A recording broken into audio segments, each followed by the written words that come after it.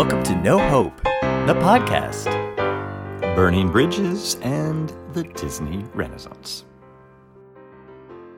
Hello, everyone, and thank you for tuning in. And we're back. Wherever you are, probably huddled in your bathroom, crying like Glenn Close in The Big Easy at this point.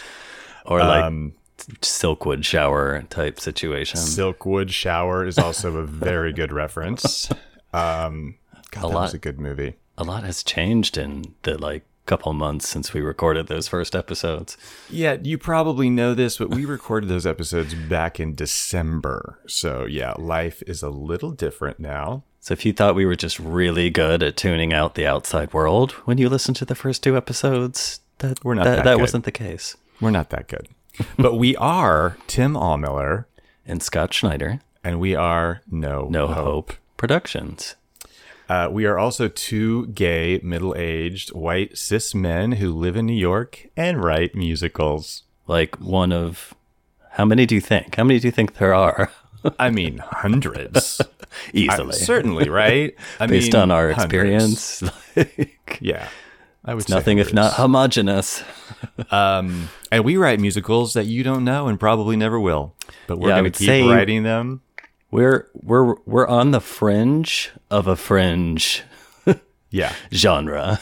Yeah. So if you've had the pleasure of seeing one of our productions or cabarets, we thank you because we're just going to keep on doing it, you know? We have no commercial success, and we're not going to pretend to be people that we're not, but we are active writers and begrudgingly producers of our work, and we've been doing it for 16 years, and we're going to keep on doing it. Whether you like it or not.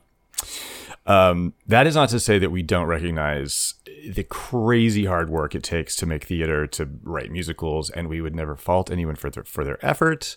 But we do have a lot of opinions, and we're not going to shy away from saying what we think because we never have. And that has gotten us to where we are today, ladies and gentlemen. Burning bridges one at a time. Systematically. One at a time. Yeah, I mean, you know, there's a lot of shit out there. There's a lot of shit that gets put on stage. Mm-hmm. And it's weird. It's weird to me because I remember like one of my great teachers saying like, if you're a great writer, like you'll always rise to the top, which I just don't think that that's necessarily true. That's saying total bullshit. It's a little bullshit. You know, there's a lot of things that get put on stage that are shit. But anyway, we are here to talk about musicals we love. Yeah. And then the shit. And the musicals we hate, and or we kind of made the distinction last time that are perhaps overrated is another way of putting it. So before we get started, we are experiencing our first new format, which is we're each going to talk about only one musical per episode. One of us is going to do a love. One of us is going to do a hate. Originally, we thought we were going to each talk about one of each, and we realized that was just way too long. So we will not make you suffer through that. But before we get started, I want to do a little section called Circle Back. Oh. Do we have anything to circle back on?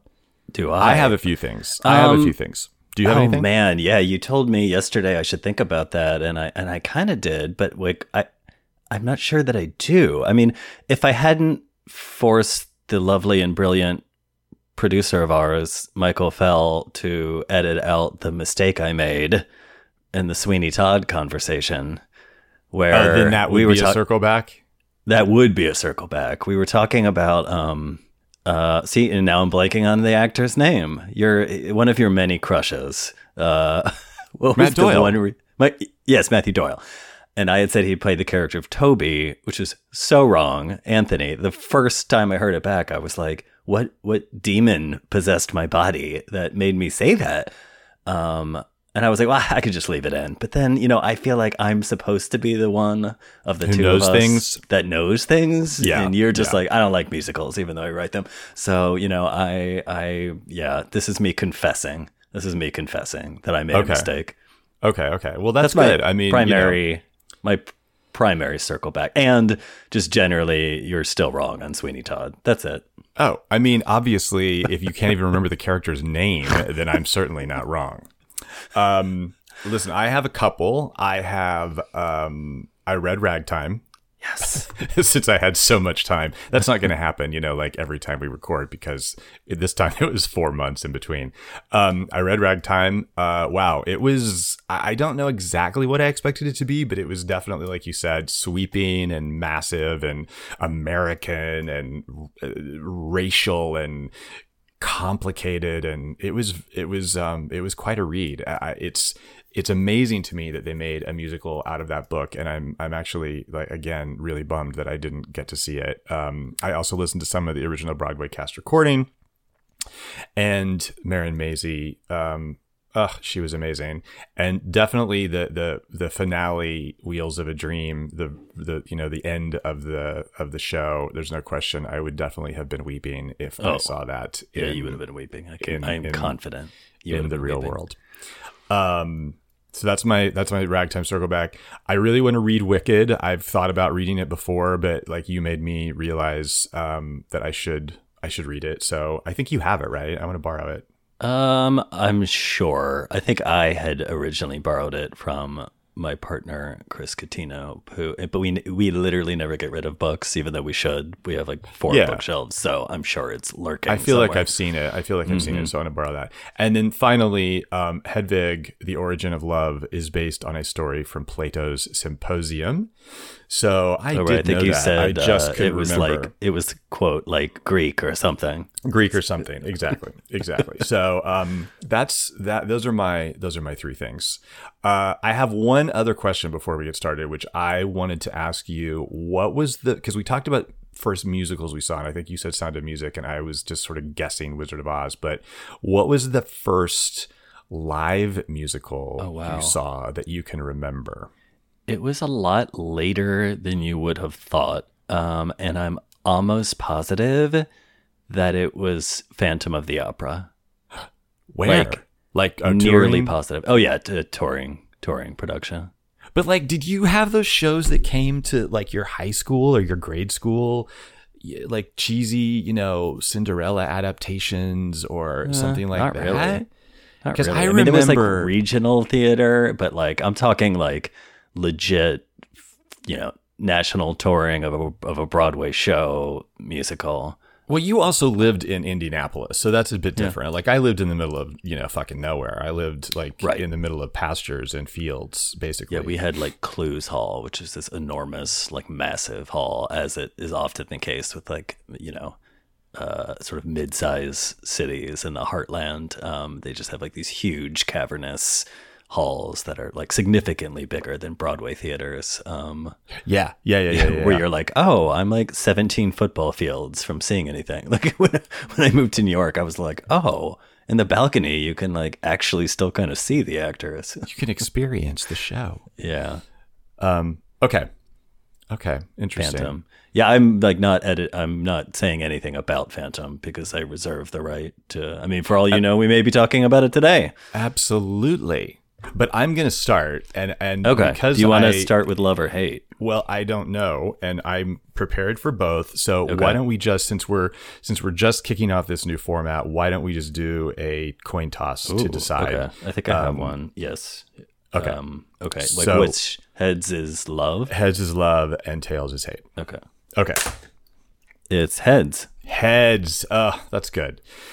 So I knew this was originally adapted from a film, but so then I started thinking about like the practice of adapting, because it was a non-musical film, right? So I started thinking about the practice of adapting non-musical films to stage musicals, as something, obviously it's fairly recently. It's happened a lot with Kinky Boots, with Waitress. Those were the first 2 that kind of popped into mind. But when I started then I started researching this musical that I love, I was reminded quickly that it actually isn't anything new. And I did a little bit of Wikipedia research on this. Carrie the musical came a few years after this musical that I'm getting ready to talk about. Oh, a couple of years. No, you were talking about Carrie. I was like, what? That would be amazing. But no, I was thinking like, well, this is an interesting topic because I get frustrated. Like, why aren't there any original ideas? Like, why are people stealing from films? But then I discovered that I think these were the first two. The first that I could find was this musical Ilya Darling from 1967, which was based on a 1960 film Never on Sunday about a self-employed, free-spirited prostitute. That's the Wikipedia description, which I love. Self-employed prostitute. And then that same year, right, The World of Henry Orient, which was a critically acclaimed 1964 film, was also adapted into a musical, which was not very well received. Ilya Darling was actually pretty successful. So I think those are the first two ever straight films, or I don't know if you call them straight films, non-musical films that were adapted into musicals in 1967. I'm not sure. Well, but if anyone knows any differently, please let us know. You can write us at info@nohopeproductions.com. So I actually was introduced to this through a film, but it was a musical version of the stage production.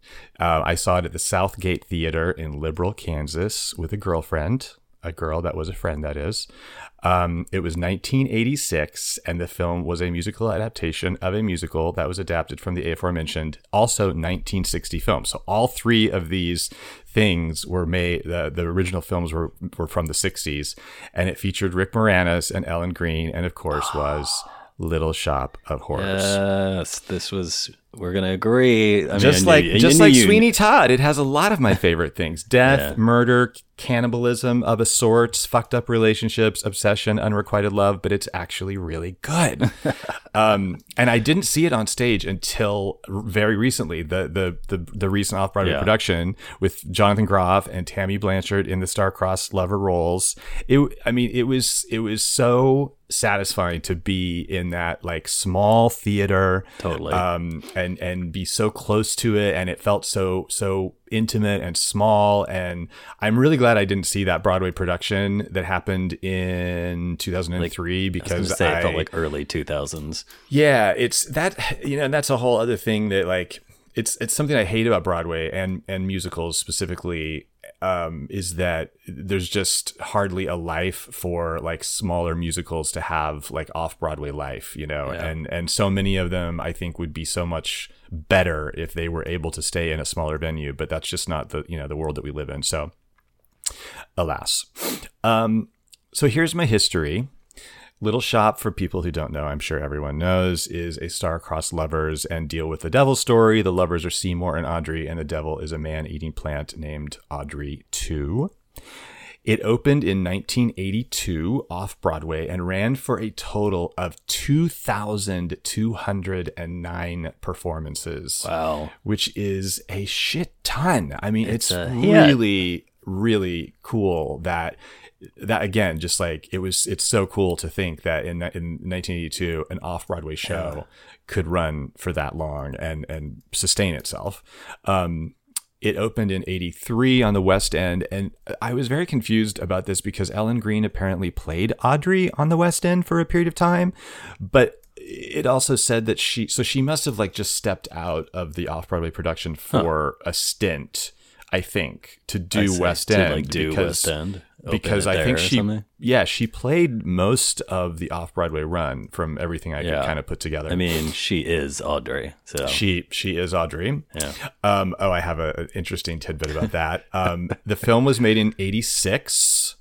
And then it was not brought to Broadway until 2003. I don't really have much information about that, to be honest. I didn't look into it too much. Do you don't know who was in it? I didn't remember it happening, and like you, I'm happy that I did not see it, and I waited until this recent incarnation. In 2015, Encores at New York City Center did this is before they started doing fully staged productions, and it was sort of like a concert presentation with Jake Gyllenhaal and Ellen Greene in those roles. Really wanted to see that. I was kind of bummed I missed that. I wish I had tried harder, because I remember that was kind of before I realized that Jake Gyllenhaal could actually sing. I mean, I knew that he could act, but like when we saw him in Sunday in the Park, like he was much better than I expected him to be in Sunday in the Park. So I feel sad that I missed that, but and then, as I just said, in 2019 it opened off Broadway and would still be running if it weren't for where we are right now. So that is a little history overview. Most people, the songs that you would know are, of course, the title track, Skid Row, which is an incredible opening. Like I mean, the title track is the opening, but then this number, Skid Row, and I feel like there's some, like, I know that it's like very Motown influenced, but isn't there some there's some song that this is also sort of inspired by, or do you know what I'm talking about? Skid Row? Yeah. Downtown. That song Downtown? Yeah, exactly. Yeah.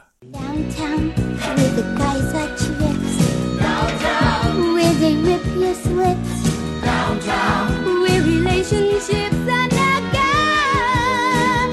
Down on Skid Row. Down on Skid Row. Down on Skid Row. Down on Skid Row.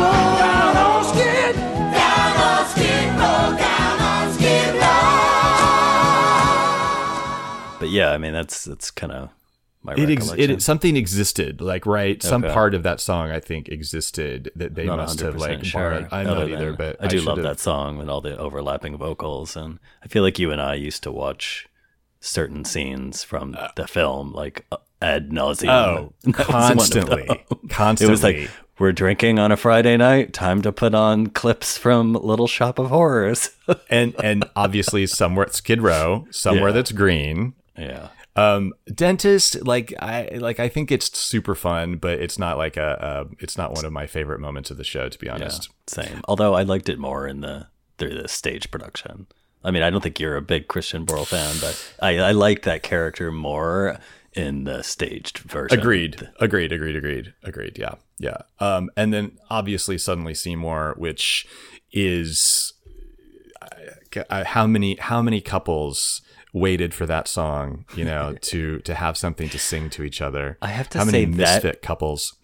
That song, for reasons unknown to me, is like the earworm song of my entire life. Like, that song, for some reason, pops into my head, like, I would say on a weekly basis at like the most random time. I'll be like brushing my teeth and all of a sudden there it is again. But like somehow it doesn't annoy me. I love that song.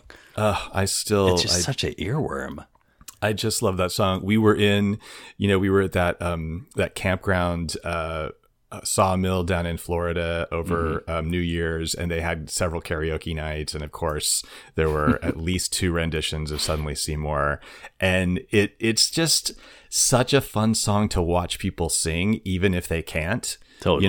Like they're, because you can tell that they're going through something. There's like just this over the top earnestness to it. It's like kind of winking, but it's like also like makes you love the characters. Yes. And it's like for every misfit, like that's, I think that's the thing about the song that especially, gays, of course, like, I mean, so many people obviously, but like, it's an amazing song.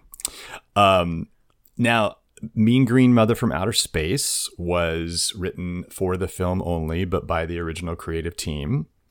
I want to actually interrupt. What? I don't even remember that song. Mean Green Mother from Outer Space was the first Oscar-nominated song to contain profanity. That was one of my fun facts, but I decided that was a good time to insert. I like that. Now I'm just a mean green mother from outer space, and I'm bad. I'm just a mean green mother, a real disgrace, and you got me fighting mad. I'm just a mean green mother from outer space, gonna trash your ass, gonna rock this place. I'm mean and green. I'm sure you're going to mention that the ending is different. I am going to talk about that a little bit. Okay. Yeah. And then I think, and I don't know if this is a known song as much as it's like one of my favorite songs, the Meek Shill Inherit. This lyric, they say the meek shall inherit. You know the book doesn't lie. It's not a question of merit. It's not demand and supply. They say the meek shall inherit to us. You know the book doesn't lie. Right on the line. It's not a question of merit. It's not demand and supply. This copy's mine. They make a fortune, we share it. Couldn't wait. They promise that you will provide. You know the meek are gonna get what's coming to them. You know the meek are gonna get what's coming to them. You know the meek are gonna get what's coming to them.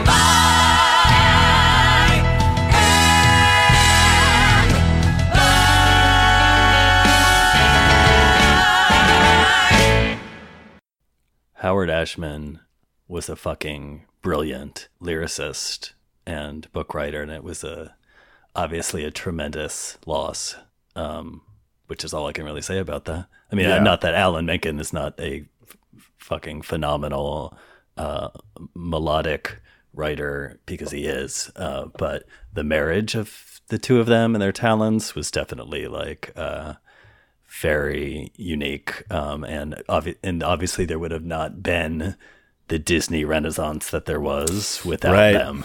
Right. Was this the start of the Disney Renaissance? Is this how they were found? Yeah. And Okay. I mean, because this was such a big hit. Right. And then I guess it was Little Mermaid. Was Then Little Mermaid Beauty and the Little Mermaid? Beast, and then Aladdin. Little Mermaid was before Beauty and the Beast. Oh yeah, Little Mermaid was the first one. That was the one that was like, that sort of kickstarted the whole Disney Renaissance. I totally thought that Beauty and the Beast was first, but Beauty and the Beast was the first stage production, right? Yes.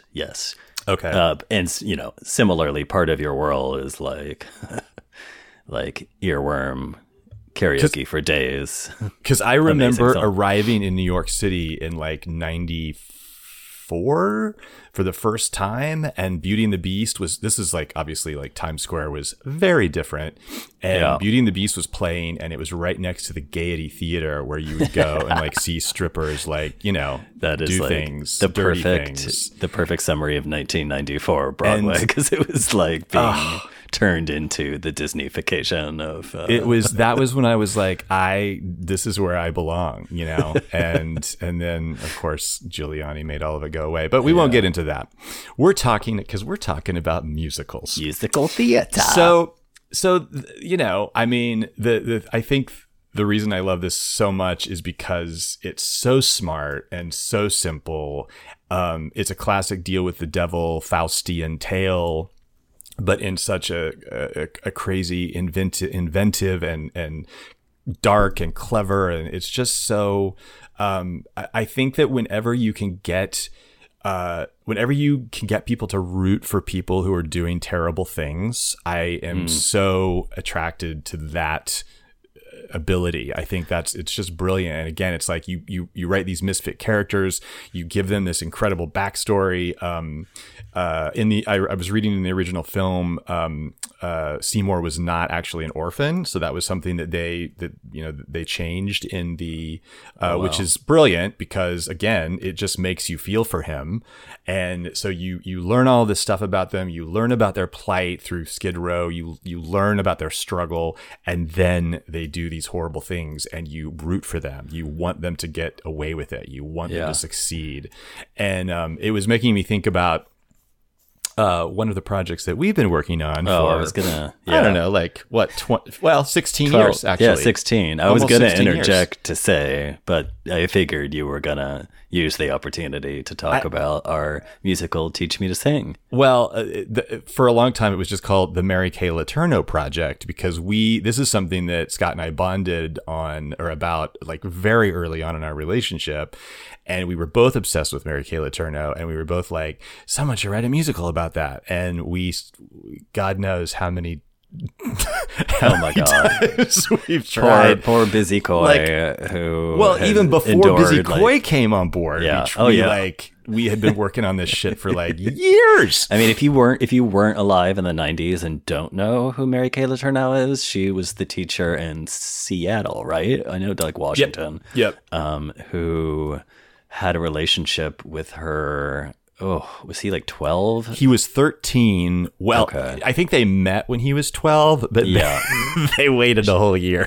She had a family. She legit had a family, like husband, multiple kids, and she struck up this full-on relationship, sexual relationship, with her 12 then 13-year-old student. And She had 3 children. And Yeah. she was the daughter of a Republican congressman in Washington there's State. that whole like the sort of tell-all book about her too, which is like I don't remember the name of it. If loving you is wrong. Is it really the name of it? Well, that's the book that I read. I'm sure there's more I'm than one sure book. we passed it off to each other. Yeah, it was like yeah, one yeah. of those just like trash reads, which is Yeah. like fantastic.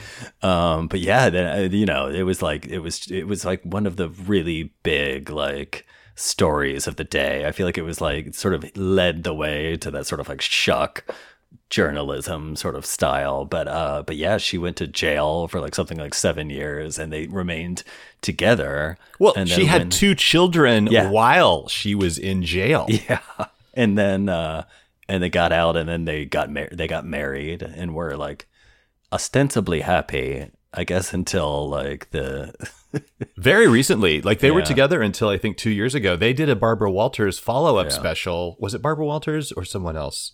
I don't Can't remember. remember. Until he like I guess as an adult realized he was a victim of sexual assault. Yeah, and had been for, decades. Oh God! But we've been dark. trying to write a musical about that, and it's really hard. It's hard Yeah. that tone is so hard. And that, I mean, there is obviously like Little Shop has, it goes really far. So there's a campiness, and there's obviously like an enormous playfulness, but it also has those fucking moments like Suddenly Seymour, where literally, like, of course, I was like weeping. I'm sure I was weeping the first time I saw it when I was like 14 with my quote unquote girlfriend, but then I was totally weeping just now when Jonathan Groff and Tammy Blanchard were singing it. It was it's just brilliant. It's just brilliant. So you saw Jonathan Groff. I saw Gideon Glick, who I thought was great. Who was he? He was great. It's funny that I didn't. I know who he is, but when we saw what is this? The lawyer and the civil rights, To Kill a Mockingbird? To Kill a Mockingbird. Thank you. Oh. And Gideon Glick was that role, Yeah. was the main role. Dill, I think, is the character's name, but he was out that day. Oh, So okay. we saw his understudy. So I don't actually think I've ever seen him on stage before. I he mean, I was know in who he is, but I think he was in Spring Awakening, like way back in the day, like the Yes. first, the original production, as I recall. I think that's what I knew him. That's what I knew him from, or had seen him in. Oh my God, that's so funny that you should mention that, because I read that he was in that and he left to do something else. And Leah Michelle was like, "Why are you doing this?" And he's like, "Because I have to follow my heart." I can't remember Yeah. what he left for, but he left the production like after, he wasn't in it for very long. But yes, you're correct. Yeah, I mean, He I was saw him definitely in because this was such a hard ticket to get, and even getting that ticket was like I had to go during the week. I basically took off work for a day and went on a Wednesday matinee and still sat near the back. But it was like the 2 weeks. It was during Jonathan Groff's run, but like he was going to be out for a couple weeks to do something, and so Gideon was stepping in. But I had seen him and liked him, and I was like, I don't know. I think I might honestly prefer him in that role, just because he's got a very like nerdy. He's like skinny, like has a As nerdy Seymour? look about him as Seymour. Yeah. Okay. So it's interesting anyway. because Jonathan Groff is actually like quite attractive. Yeah, that's but- why I was like, do I But- need to see like hunky Jonathan Groff as Seymour? But he did an incredible job of not seeming quite as attractive. but he also just like, oh my God, he has such a fucking amazing voice. Oh yeah. It I was love him. I've just, seen like, him like multiple times. pure, So, and it just melted. It just melted your heart. I'm glad we both had a good experience with our Seymours. Oh, it was great. It was so nice. So here's a couple of fun things that I didn't know. I actually didn't know that the movie ended differently than the stage play, but of course it does. I love the Because ending of the original because everyone gets eaten and it's all very bleak, which is great. But I did learn, which I didn't know, and I wondered if we had ever talked about this, like the musical movie. They originally they filmed an ending where Audrey 2 grew into like a King Kong size plant and like ravaged New York City. But apparently audiences did not like it. So of course they changed it, and it ended happily with Audrey and Seymour going off, and I think they had children. I can't remember now if they had children or if she was pregnant but something with Mostly because we used to watch the same 5 clips over and over. But then they had the little cutaway at the end where there was like a little Audrey 2 type bud seen in their garden. And so you were like, oh, it's going to all happen again. Right. Yeah. So there was that, that little thing. But for the most part, it was a happy ending. It was something that you could accept. And I thought it was interesting. It said that Frank Oz, because he directed the musical film, and he said that he felt like the reason it worked on stage is because of the curtain call, because the audience got to see that the actors were really okay, and in the film you didn't want those people to die, so it affected you differently. That was his explanation for like the diehards who were like really pissed off that they had changed the ending. Interesting. So, it's interesting. Also, I was thinking about like social media, and I was like, I wonder, like, how did people even communicate this to the studio that they were frustrated? Like these days, you just get on Twitter and like you can just slam anybody and like, like troll them. But this must have been what? What do you mean? How did they express their displeasure? Like, how did like diehard people say, I can't believe they changed the ending? Like, how did they write letters to the studio? I don't know. Like, how did they do this back then? We both lived in like a pre-internet world. Do you think we would know the answer to that question? Yeah. Well, I don't. I mean, I don't think either of us probably ever wrote those sorts of letters. No, you'd have to be a pretty passionate fan. Do you know that I wrote? I have a letter published in People magazine. I just was remembering this. Do you have it framed? Speaking of this sort of like diehard fanness, because was it to Bette Midler? No, it's because of they slammed Stephen King, and I was obsessed with Stephen King during high school, junior high and high school. Yeah. So I wrote a letter to People magazine, and they published it, and it was like, how dare you say anything bad about Stephen King? He's the greatest storyteller the world has ever known. And I was very proud of that for a period of time. Wow. You were like a member of his like beehive or something. Is that what they're called? No. The Beyonce fans. I was like the beehive. I mean, if I were like Whittier on the fly, I would have come up with some like Stephen King-esque version of like the beehive. But yeah, it would be a playoff of King, but yeah, or that'll have to be a circle back. We'll have to, yeah, exactly. Okay, a couple of the things about the film, because like I said, that was how I learned about it. And so I thought this was fun. To a couple other things. So Rick Moranis and original cast member Audrey Ellen Green were the star-crossed lovers, but then Steve Martin played the dentist. Of course, Steve Martin was huge in the 80s. And there was also a wide array of other young actors in some sort of cameo type roles, including John Candy, Bill Murray, who played the same role. He was the dental patient. He played the same role that Jack Nicholson played in the original 1960 film. Did you know that Jack Nicholson was in the original 1960 film? That is like all new information to me, including Bill Murray, because I don't remember that at all. Well, that's because we never watched that scene. Yeah. Or John Candy, for that matter. I don't remember John Candy either. It makes me really want to go back and watch this film. I do want to watch this film again. But this is the last one who was awesome to find out about, and that's Christopher Guest. Christopher Guest was the very first customer to come in and see Audrey 2. What? Oh my Yeah. God, that's amazing. Yeah. You I know that totally you know have to that go back. moment, right? Like that Yeah. whole exchange that happens Yeah. between Mushnick and I Seymour kinda, and that I know. customer. I vaguely remember that now. Yeah. So I mean, he was like part of that circle, so that makes sense.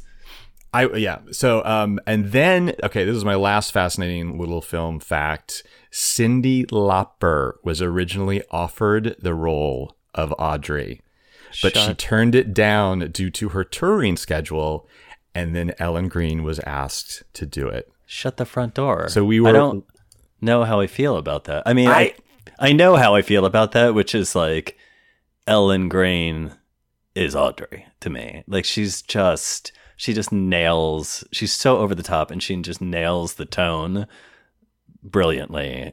And I'm so happy that it's captured on film. So yeah, but it's interesting to think about Cyndi Lauper. 'Cause she's obviously so quirky. I could see why Oh. they like that. It's like a perfect like, you know, for that time, like popular artist, you know, to put in that would be palatable to the masses that like could serve that role. I don't know how she is as an actor, but like, would she even need to act that much? Well, that's the thing. I it made me like, I agree with you. I'm so glad that Ellen Greene is captured on film. I'm so glad that that's how I met that character.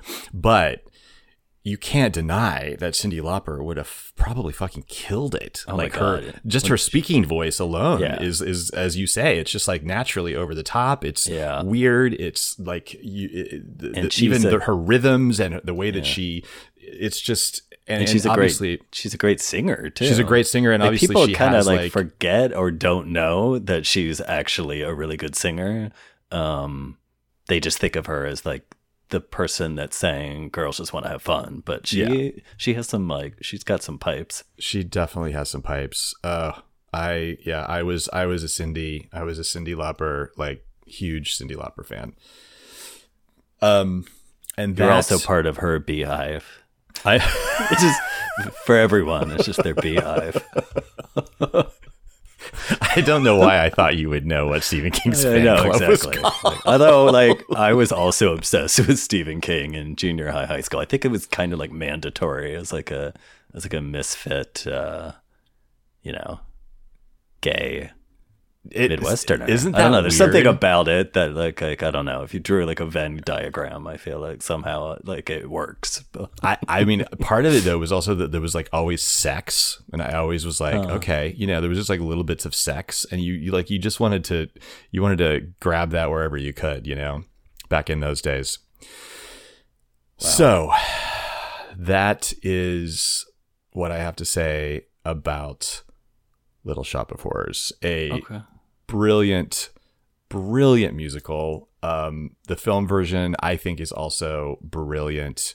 The most recent off-Broadway production, so lovely, and I who knows if it's going to come back, but if it does, you should definitely go see it.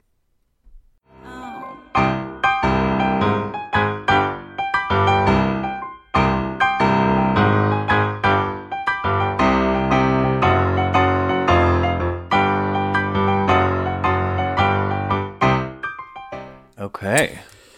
So, Little Shop of Horrors, we both agree. Would you say that this is one of your favorite musicals? Also? Oh yeah, it was definitely on the list, absolutely on the list, and it doesn't surprise me that you beat me to it. So- I realized we didn't do that thing where we texted John and told him what we were doing, so we made sure we didn't have repeats. Whoops. But I I don't know. think I think that's at this point in the game, it's going to work out. So. I think it's going to work out. Yeah, we'll see. We'll see. But, We're yeah. about to see. So, music. You want to launch into the musical that I dislike? Let's talk about the musical. Now, is that what you would say? You would say dislike more than overrated, more than I would say both despise or hate. Personal. It's a personal preference dislike of mine, and yeah, I would say more of it's a personal preference dislike of mine. I wouldn't necessarily even say it's overrated.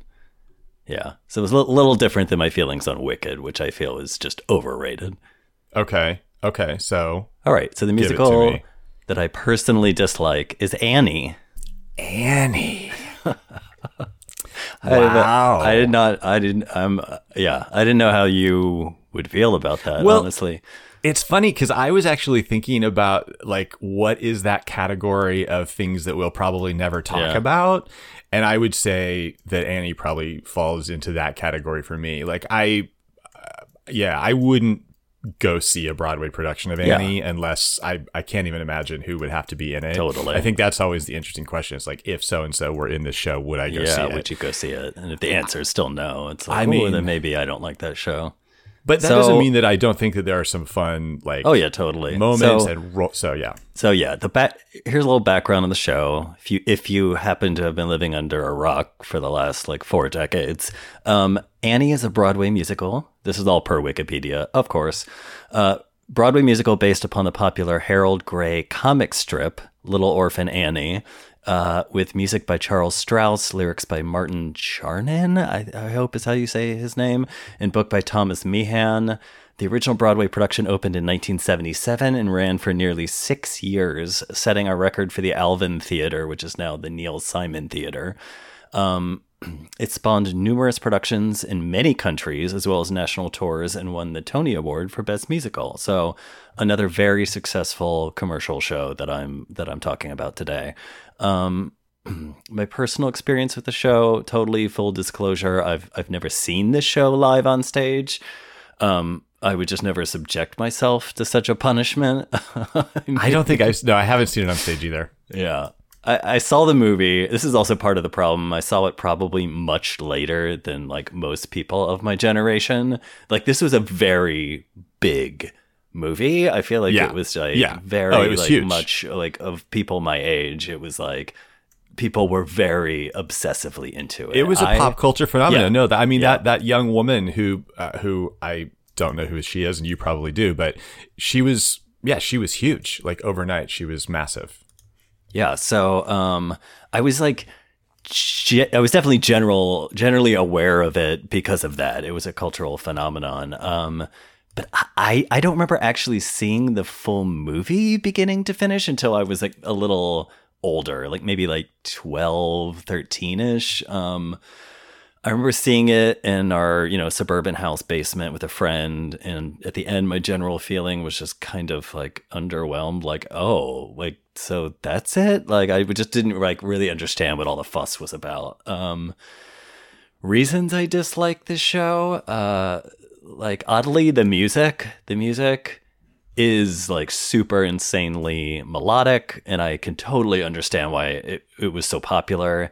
It's just catchy as hell. Songs include Maybe, It's the Hard Knock Life, Tomorrow, Tomorrow, Hello, Little Girls, I Think I'm Gonna Like It Here, NYC, Easy Street, You're Never Fully Dressed Without a Smile. I mean, like, bam. There are tons of immensely popular and well-known songs here. And on paper, I kind of actually like some of them, but as a whole, it's just like I feel like it's really cloying, and it suffers from this sameness song to song in the same way I feel like about Jerry Herman's music and scores. Like just as a whole, it's kind of like, oh my God, I get it. Like I get it. Like, oh, another like Jerry Herman is Hello Dolly? Yeah, Hello Dolly, La Cage aux Folles.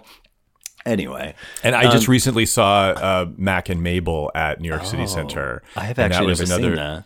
It was exactly what you're talking about. That's so interesting. You'll appreciate what I'm about to say, because speaking of Christopher Guest, there's this quote, and which I'll probably like be paraphrasing, but in his masterpiece mockumentary Waiting for Guffman, it kind of sums up best how I feel about this score. In Guffman, there's this like country bumpkin who's like one of the audience members at intermission for their like, shitty community theater production. He's like, isn't he like an accountant or something? Maybe. Like I don't remember. So brilliant, but he's like, the songs are catchy, very catchy. I can't get a few of them out of my head. It's almost to an annoying point, but I think it's good when a song is catchy. So it's so true. That's like me with Annie. So the music is just like it's just that drilling into your head sameness, like just catchy. So like story, I guess, would be the next thing that makes me pretty Yeah, mad because about honestly, Annie. I don't even really remember all of what it's about. Yeah, I mean, kind of me too. I mean, the first like non-starter for me is just like all the kids. Like, you kind of know this about me, but I just generally don't like kids unless I happen to know them. I mean, I had a I colleague think once. we feel very similarly about that. Like, It's if not I that know don't like children- kids, it's just that like like general kids. Like if I know kids, Yeah. like they're human beings. I like them. Yeah. But like as a whole, I had this colleague once who called them life ruiners, which I thought was hilarious. And I like, used that joke for years just because it was like mean. I'm sorry if you're listening to this and have children. I mean, I hear that they are like, you know, very the most- satisfying, very satisfying and Yes. fulfilling, but beautiful. they're just not my cup of creatures. tea. I mean, I just find them like loud and unpredictable and frightening and disruptive and That's how generally Sookie Sue annoying. and Gosling feel. See, they're onto something. They know. I mean, it literally says that in the book about Yorkies. It says they have a difficult time with children. They are not good dogs for children because they experience them exactly like you said. They're erratic. They're unpredictable. Yeah. It makes them unsettled because they're so small, I think. Totally. So the prospect of me going to a show like mostly populated by child actors is like, I'd say more of a non-starter to me than like Cats. You know, people have like a visceral reaction to this stage show of like like human adults like in cat costumes, like coming into the audience and licking themselves. Like that's me with like child actors and Annie. Yeah, that's why I would never see a production in real life because I would just like find it so absurd no matter what happened. Yeah. Well, I wish I could tell you what it's like seeing it on stage, but I can't. Like the story itself is as cloying to me as the music. It's just like this relentlessly optimistic, aw shucks, then Annie's like, Sandy. It's just like over the top and annoying. I actually also could barely tell you what it's about. I tried to read the synopsis yesterday to prepare for this. And like, honestly, I already forget again. Like, I just couldn't care less.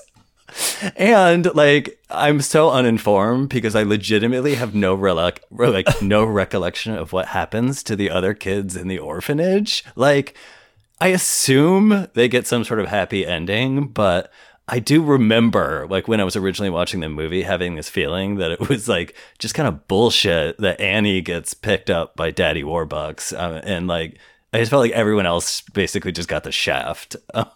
So It's such like an American dream parable, isn't it? It's like, if you're the right one, then you're going to be successful. It's such bullshit. It's bullshit. You're right. It is such bullshit. Bullshit. And then I was like, And I mean, it just this is makes a very, everybody feel good about all these Yeah. orphans. Like, This is- fuck you. also like a very like, what am I going to say? This is a very like 2020 like look back at a show that was from the 1970s, but I also feel like what sort of message is this show overall to that point, like giving little girls like, well, if you're sweet and cute enough, a man with a shit ton of money will scoop you up and take care of you and you'll be good for life. Like, I don't know.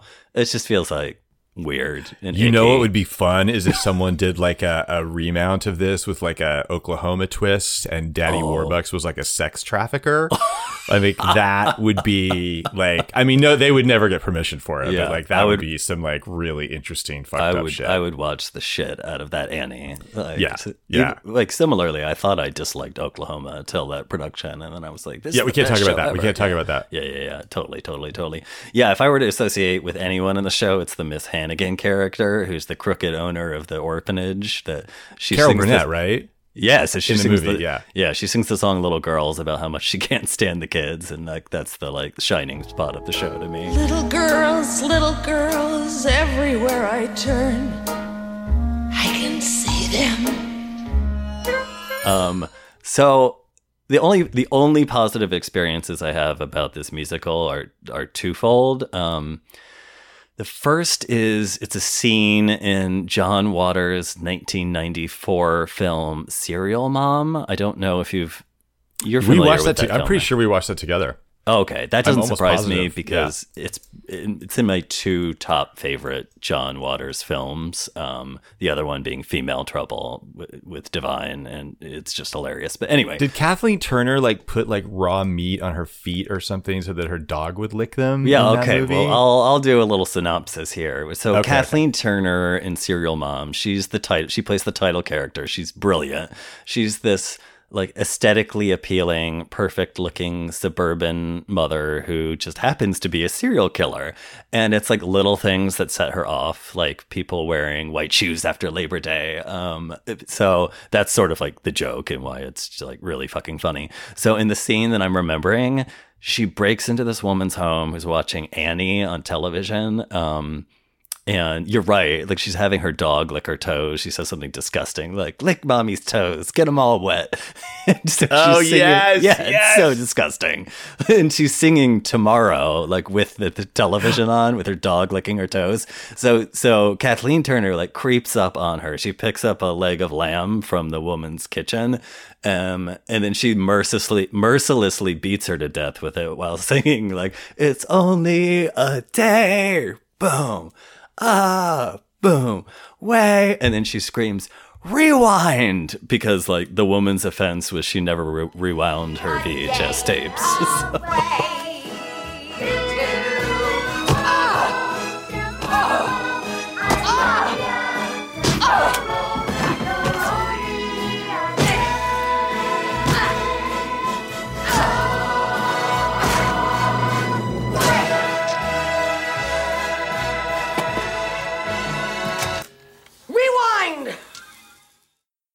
Oh my god! Like, I have no idea. Like, I was actually thinking about this yesterday. Like, I have no idea how they got the rights to that song. Like, it's totally... Because they were actually showing the movie. I mean, they're playing the song, Right, and I right, think right. I'm pretty sure you could see the movie like on the television because it's like totally subversive the way they use it. You know, it's like this basic suburban common denominator entertainment basically for the woman. I mean, it's like what's more wholesome than Annie? Right. I don't right, know. right. I just thought that scene was so funny and it's stuck in my brain, and like literally now I cannot hear Tomorrow without picturing Kathleen Turner beating someone to death with a leg of lamb. Like That's amazing. That's amazing. So I it's amazing appreciate that I that. actually remembered that without remembering all the specifics. I remembered that. Yeah. And it's also like foreshadowing, or like I wonder if what's her name, Mary Herron, I think, who directed American Psycho, because you know Christian Bale's character like kills people to like weird, like, you know, he kills someone to like Susudio, I think, like that Phil Collins song. Oh my god, yeah. And like that was way before that, so it's interesting. I wonder if either Bret Easton Ellis was saw inspired. was a John Waters fan, which I would imagine that he would be because he's also fucked up. Or yeah, I mean that's just brilliant use of. I love those contradictions.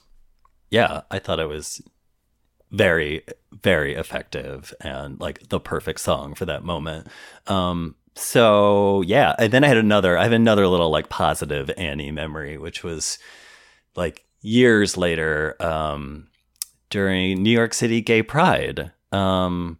I went to the Dance on the Pier.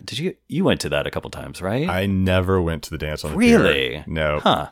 No. So you went for like Oh my 7 God. years in a I row went for or this something. stretch at where I least. went like 7 years in a row. So for those of you that don't know, it's sort of like the culmination of Gay Pride New York, and I think they've rebranded it since, but at the time it was a fundraiser, and then it was like this big sort of dance party, and they always had this variety of entertainment.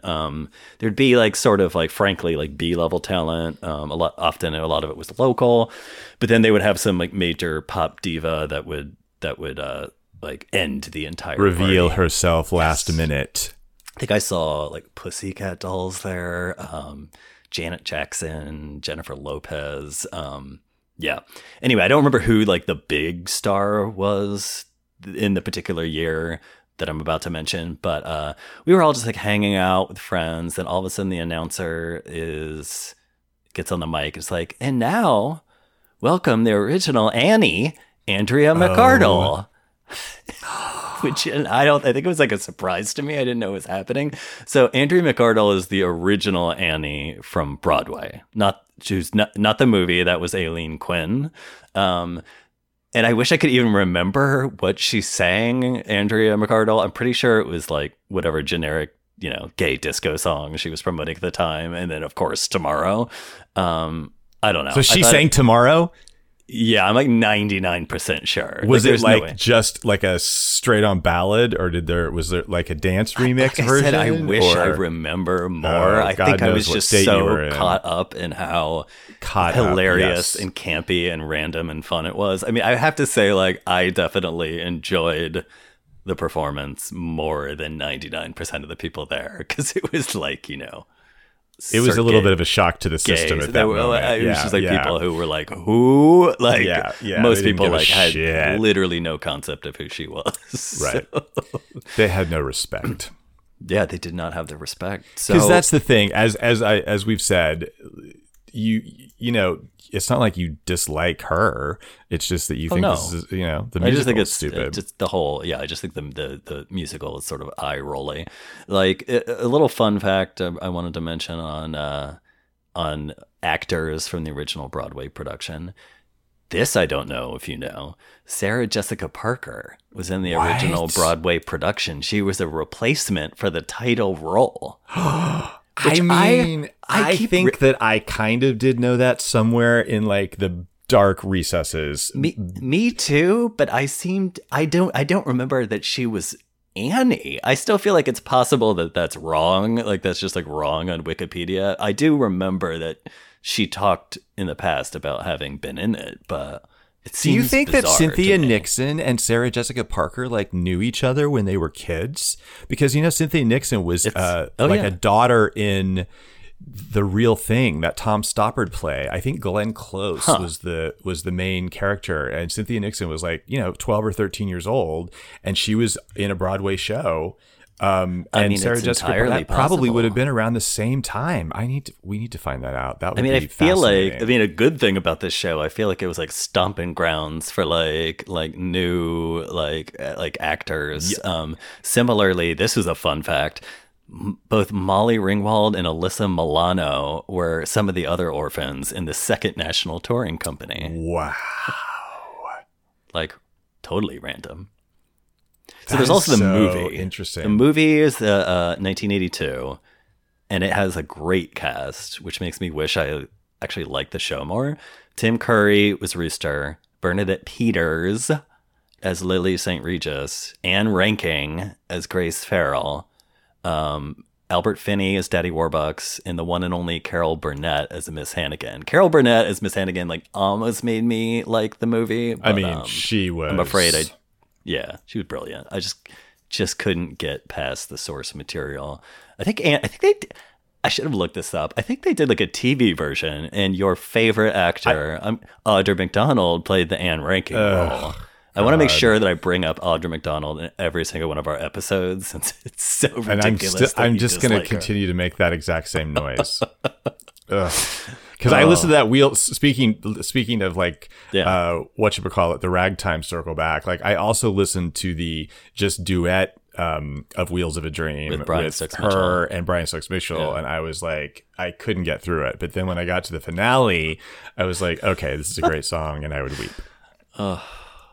Anyway. Like, I'm gonna. It's just matter of taste, matter of preference. matter I of guess. taste. Matter of taste. Well, Matter of taste. that is how I feel about Annie, which is matter of taste. Like I said, I don't think it's a bad show. I think it's like pretty well crafted. It's just like not my cup of tea. Yeah, and it's like, the other thing is you're thrilled that it had the success it had, the same like we talked about Wicked, because look at all these people's careers and all of this. For any show to last that long and have that sort of like longevity and employ all those people, all those artists and children. I mean, I'm sure those children are all like really fucked up now. Like I was going to say unless some of them unless are they're definitely famous, like have a needle in their arms, like and are in an yeah, alley unless they're somewhere. famous. Well, and even they're probably also too fucked up. But yeah, it fucked up a lot of children. But it also, it helped a lot of parents through rough times. Maybe they should be like a Where Are They Now on like former Annies. Like That would that'd be a a good show. fascinating. Wait, that would be a that's good like show. making me feel. Oh, there was a Will and Grace episode actually recently where it was basically like it was basically that. Like It was there basically a- Where Are They Now in Annie? Yeah, I'm not know if What? I'm remembering this right, but yeah, it's like it was like a bunch of former Annies got together as like adults. So I guess they were ahead of the curve on that one. Are you not watching the no. new episodes? I never really loved that show. I mean, I enjoyed it whenever I saw it, but it wasn't my thing. It wasn't your primary jam. No. Did you see Carol Burnett? Speaking of Carol Burnett, this is a tiny tangent, but remember her in The Rescuers? Did you see that? Remember that little cartoon about the mice? I have The Disney literally cartoon? no idea what that is. Are you serious? Like, I've oh never my heard God. of that in my entire You life. need to put that on your list. The Rescuers is one of the best Disney cartoons of all time. I can't believe that you don't know that. Like, and when Carol did it Burnett come out? plays like 70s. 70s. No 70s. idea. Okay, you need to put that on your list. They did recently release the like her original, the Carol Burnett show, I think on streaming because we watched a couple of them and she's Wait, yeah, do you know what it's on? What platform. yeah. Yeah, that may need to be a circle back, but I only have Amazon Prime and Netflix, so one of those two. Okay. I know I read about it too, but I anyway.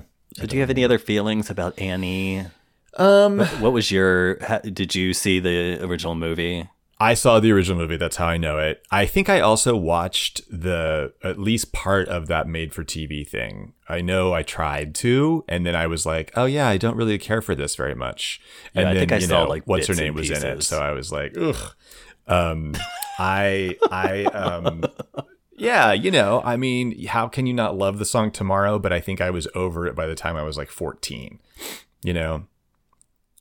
I mean, I like Maybe, but nobody can sing that song. The range is so wide. I need to, Maybe a couple of those. far away. I was like, nobody, like, child Who actors sings that? can't sing it. What do you mean, who sings that? Who sings Maybe? Annie. Oh, I don't remember that It's song. her- I it's only her, remembered 3 songs that you had mentioned. It's her I Want song at the top of the show. I don't know anything about that. Maybe far away. See, I sure as hell can't sing it. I feel like I read something once where that was like a very bold move for Charles Strauss to like do this like octave wide like melody and then like having child actors try to like Yeah, having like, how old was she? Like, skrelt it. was she like 10 or Oh, something? I don't care. She was under the age Okay. of 18, which means I didn't care. Maybe far away, or maybe real nearby. He may be pouring her coffee.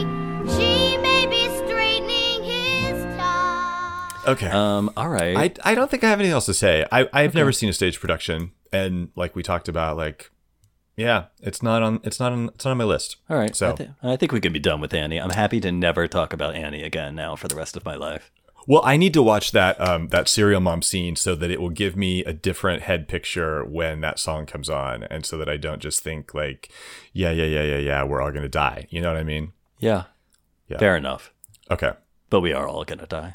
We are all going to die. I mean, there has never been a time that one could say that and be. I know. Can I, as a quick final aside, can I say that we had this like gap of months between recording the first few podcast episodes because we were like obsessing over what to call the podcast, and we had like lit Google Doc lists going. We were like polling friends. We thought we had another title at one point, and then we were like, wow, there's a pandemic. Like, has there ever been a more appropriate time to just brand this as our normal No Hope? Yeah, I mean, Laura said this could be the year. She did say that. She'll probably take it back or not want to be quoted directly, but she did say that. We can edit it. We can edit it out if she has feelings about it. Okay, all right, moving this on, is right? the end of This is the end. our third whole episode of No Hope the podcast. Thank you for joining. Good. Have a wonderful day or morning or evening. Have a midnight, whatever time you're listening to this, if you're still awake, we thank you. Thanks for tuning in. Till next time. There is